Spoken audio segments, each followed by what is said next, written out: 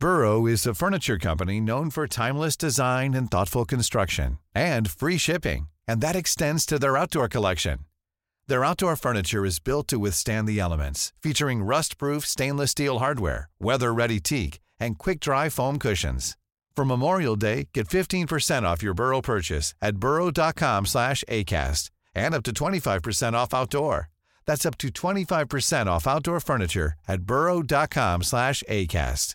A lot can happen in the next 3 years. Like a chatbot may be your new best friend. But what won't change? Needing health insurance. United Healthcare Tri-Term Medical Plans are available for these changing times. Underwritten by Golden Rule Insurance Company, they offer budget-friendly, flexible coverage for people who are in between jobs or missed open enrollment. The plans last nearly 3 years in some states, with access to a nationwide network of doctors and hospitals. So for whatever tomorrow brings, United Healthcare Tri-Term Medical Plans may be for you. Learn more at uh1.com.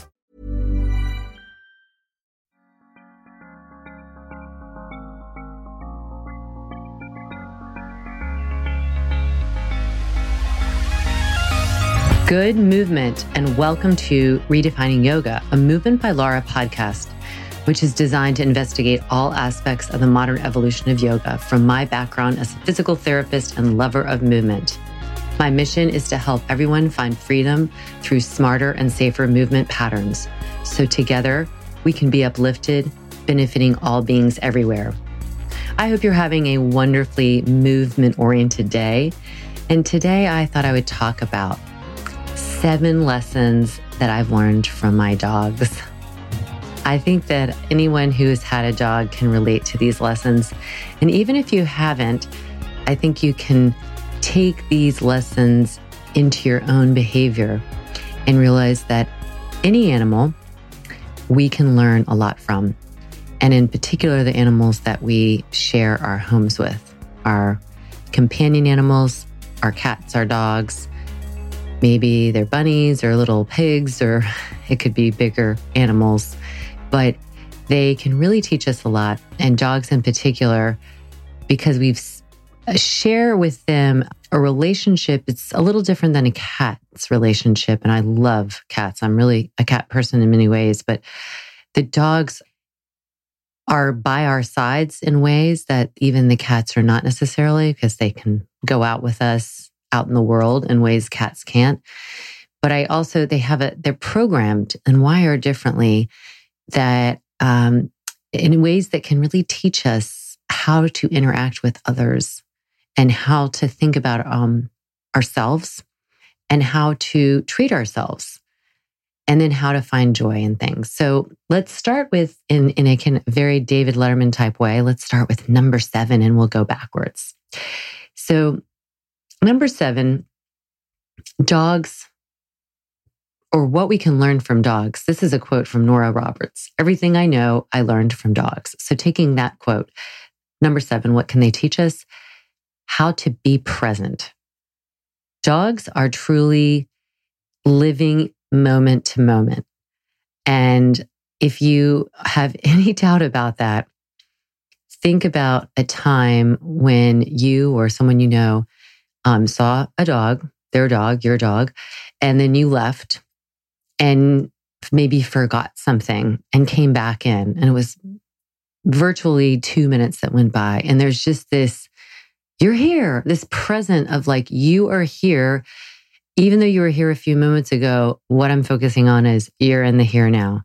It's like they're really, really, really present in a way that is so fascinating and we could learn so much from. We are creatures that really live in the past or in the future and rarely in the moment, in the present. And I often talk about this when I talk about movement, because our body, similar to dogs, our body is always in the present moment.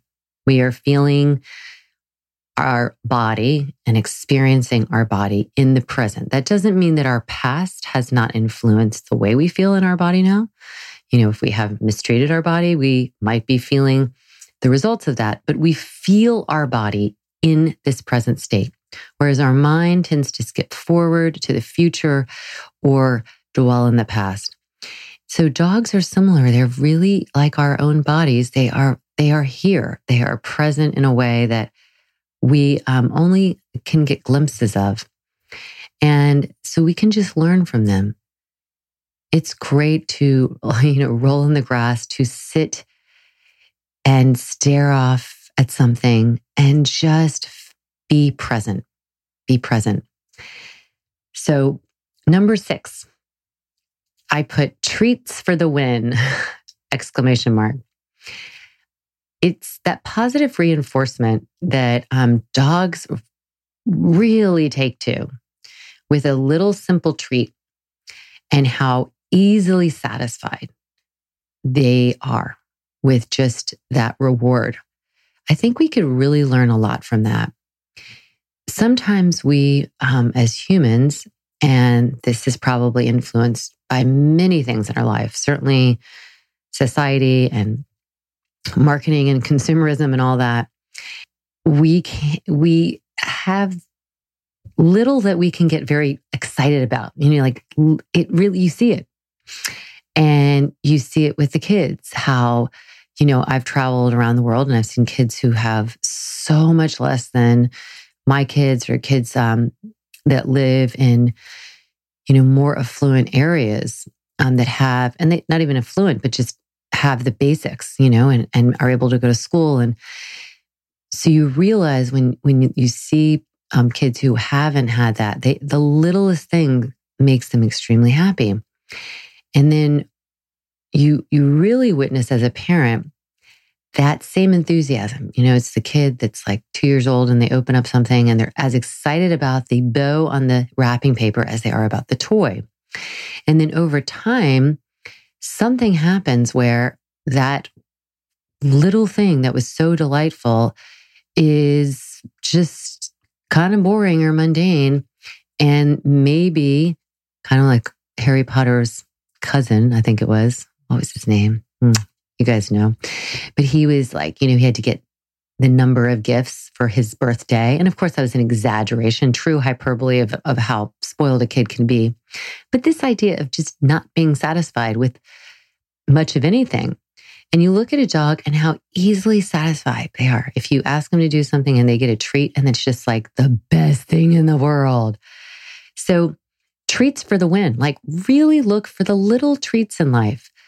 That wonderful cup of coffee, or, that person letting you walk across the street instead of like taking, when you have that, you're going across the walkway. I always appreciate this. The pedestrian has the right of way, but a person's making a turn and they also have a green light.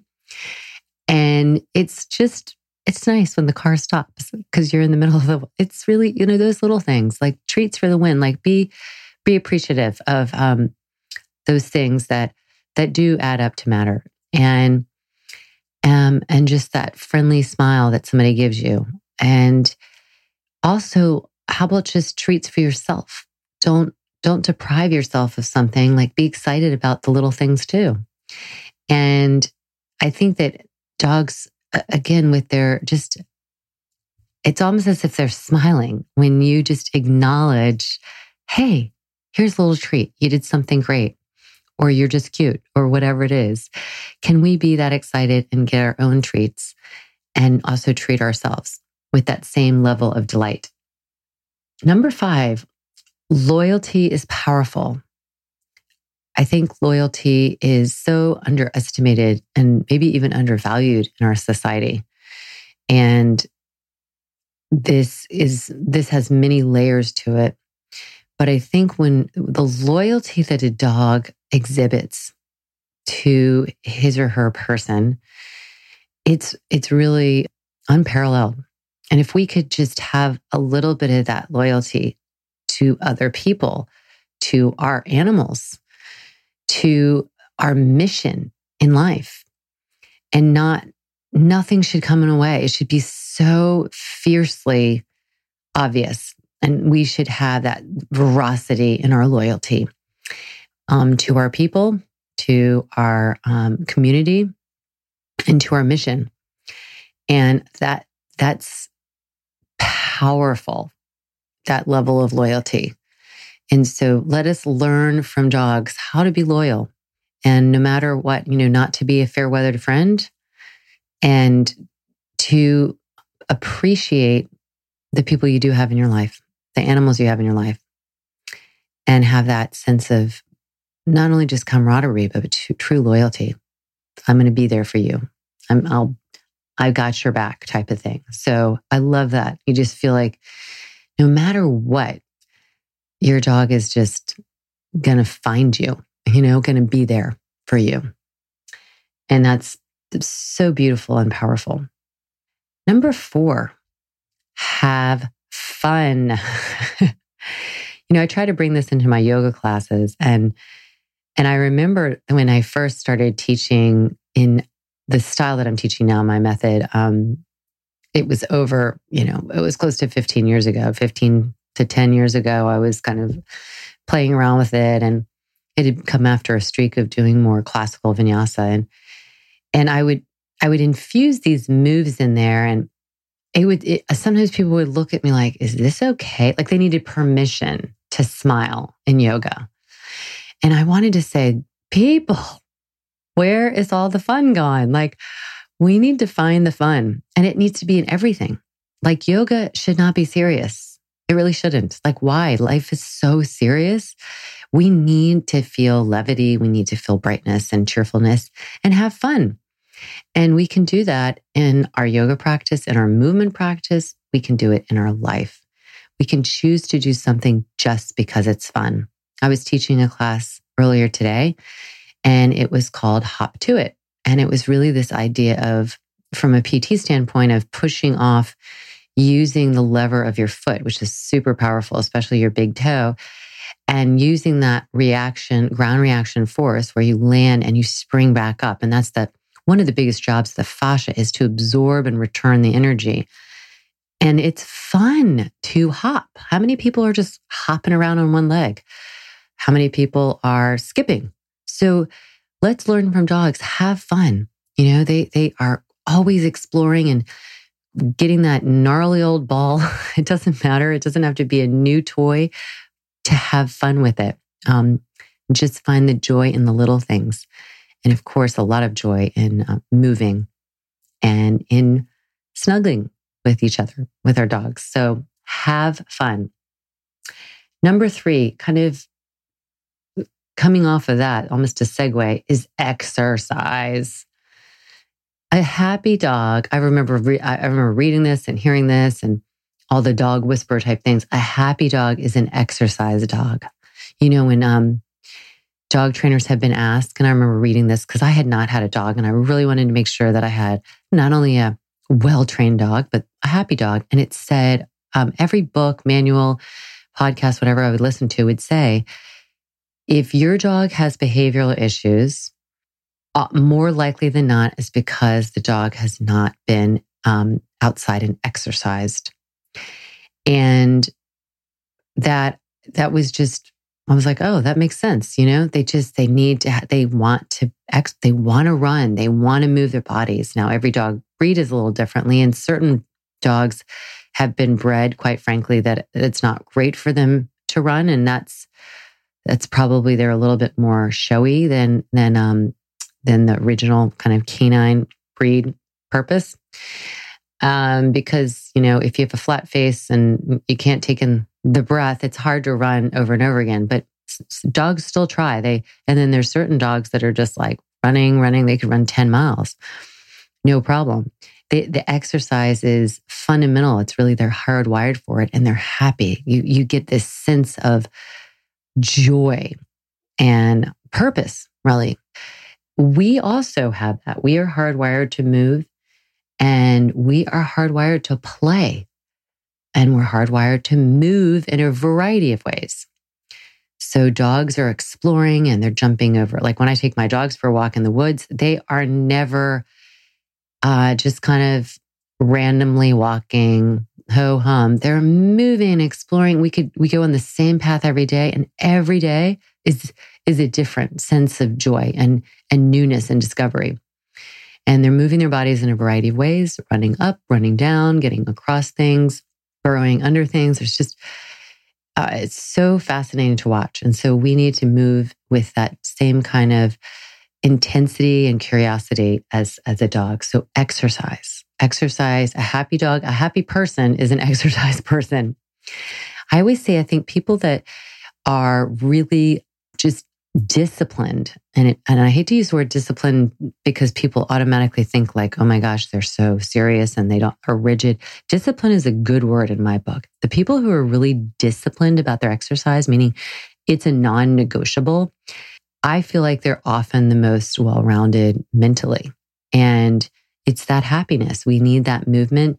We all need it. The endorphins, all the happy hormones in the body require movement and exercise. We get our heart rate up, we break some up sweat, and the dogs don't break a sweat. They break a pant, but they move, they exercise.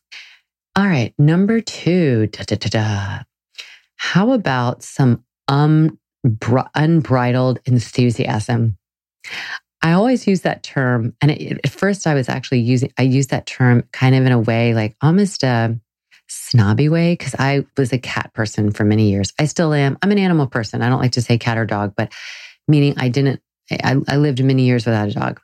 And I had my cats, and I kind of am more like a cat. Like I like to kind of, assess the situation and then come up and cuddle, but then I want some space. You know what I mean? I'm just like clean, and I can have my quirkiness, but dogs, sometimes their unbridled enthusiasm was almost like over the top, like they run at you like, oh, I've never seen you before, even though I just saw you 2 minutes ago. And just this sense of, enthusiasm, zest. It's really, again, you don't witness it in too many other species. And so, but that unbridled enthusiasm would be amazing if we had people in our lives, people that were close to us, people that we see on the street that had just an ounce of that. If you could just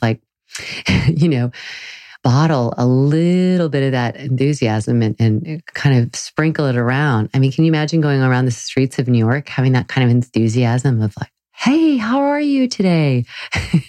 So great to see you. People might think you're really nuts, but wouldn't that be really, really wonderful? Because I think it's enthusiasm that is sorely lacking. And I think it's in all fronts. It kind of comes with this critical thinking mind, because I think when you are a critical thinker, there is this enthusiasm for knowledge. There's enthusiasm for looking at things from different perspectives, enthusiasm for trying something out, and then just enthusiasm for sharing it. And so I really try and bring my enthusiasm into my body, and then therefore into my teaching and in my life. And there is a real trickle down effect for that. So I have not yet matched the enthusiasm of my 2 dogs charging toward the door to greet me, but I hope to one day have that because I could just really make somebody's day or scare them off, one of the two. But that unbridled enthusiasm, let's all bottle a little bit of that, and maybe be the first to do it. Like don't wait for permission, just go out and do it, because that's what a dog would do.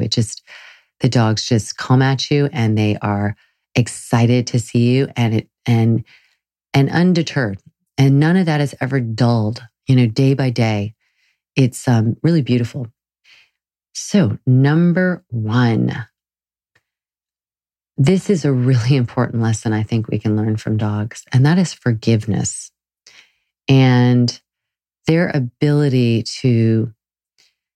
And I think a lot of animals, I've seen this over the years in going and visiting animal sanctuaries and in hearing these just horrific tales of abuse or abandonment or near-death experience from starvation or something. And then and of course we have the Michael Vicks of the world who just did unfathomable, torturous things to dogs, and those dogs were rescued, and the ones that had survived, the people said they were literally scarred all over their body, and just came to the humans with this total forgiveness.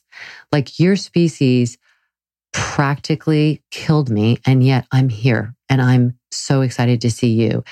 It doesn't mean that dogs who have had abuse don't still have fear or are frightened, but their willingness to forgive is, quite frankly, one of the most unbelievable qualities, because I'm sure over the time, it hasn't always worked in their favor in terms of, you always think about the species that is the strongest is going to keep surviving, but maybe being too forgiving has not always worked for them. But it didn't matter. The spirit of the dog is to forgive and to come back for more and to shake it off. This literal shake off, just how when they get out of water and they just shake it all off. That's how I feel like they shake off disappointment or shake off past pain and hurt.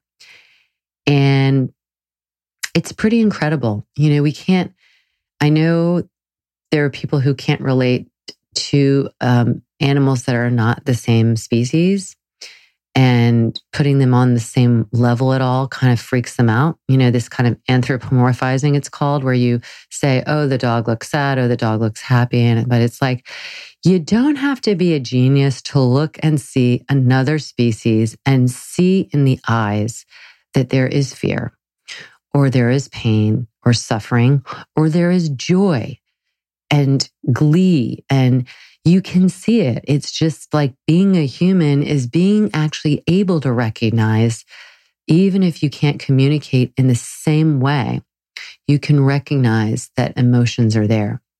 And that, isn't it kind of arrogant of our species to assume that those emotions wouldn't be shared with other species? And if we can recognize it in another human, we should be able to recognize it in other species as well. And so we can see when a dog just literally kind of shakes it off and comes back to life. And there's been so many examples of that from the different rescue organizations that I've read about or supported. And you see the stories. And one of my friends actually who runs, it's called Animal Alliance here in New Jersey. And it's the largest rescue organization in New Jersey. And a friend of mine, Annie Trinkle, started it. And she said she would just go down to the Philadelphia shelter. She still does this, and just grab as many dogs as she could, because it was a kill shelter. And she just put him in her van and brought him back to New Jersey. And over the years, she's really built quite a network here. And so both my dogs, Orlando and Miss Squidge, Cleo Squidge is her official name, they were both from Animal Alliance.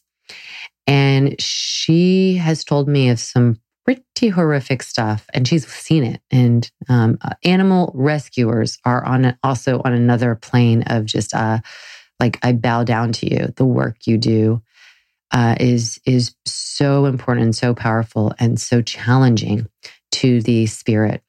But when you see the resilience of the animals, and especially these dogs or cats that have been abused, and learn to trust again and forgive. Because to trust again, you have to forgive. So I think that could be one of the biggest lessons we learn from dogs, is how to forgive. Because if you don't forgive someone who has wounded you, guess who's hurting the most? You are. That lack of or inability, and it doesn't matter really at the end of the day if it's a huge wound or a small wound. There's no there's no rationale large enough to hold on to it, to hold on to that and not forgive. So we've seen instances of humans forgiving huge atrocities, and it does everyone benefits from that, because the person who doesn't forgive is the one who ultimately is being hurt by the lack of forgiveness. Doesn't mean you're not justifying behavior, but you can forgive. You can forgive people, because that is a gift of selflessness to do that. And then in essence, you're helping yourself. So this is where we can learn so much from our lovely friends, our dogs.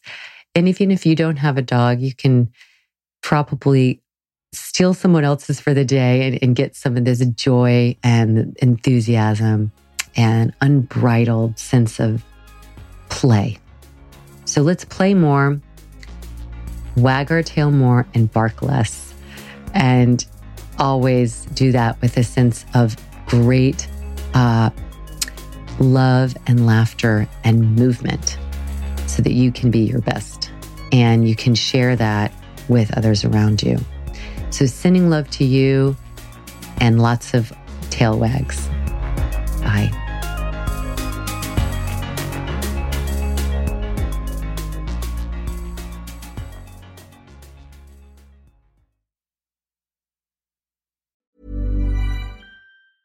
Okay, I have two new obsessions that I need to share with you. Impress No Glue Press-On Manis and Impress Press-On Falsies Lashes. Trust me, these are getting ready game changers. Both require no glue, so there is no damage to your natural nails and lashes, no mess, and no annoying dry times. Just one step and you're done. Boom. Instant glam. Visit impressbeauty.com/presson and use code PRESSON25 at checkout for 25% off Impress Manicure and Press-On Falsies.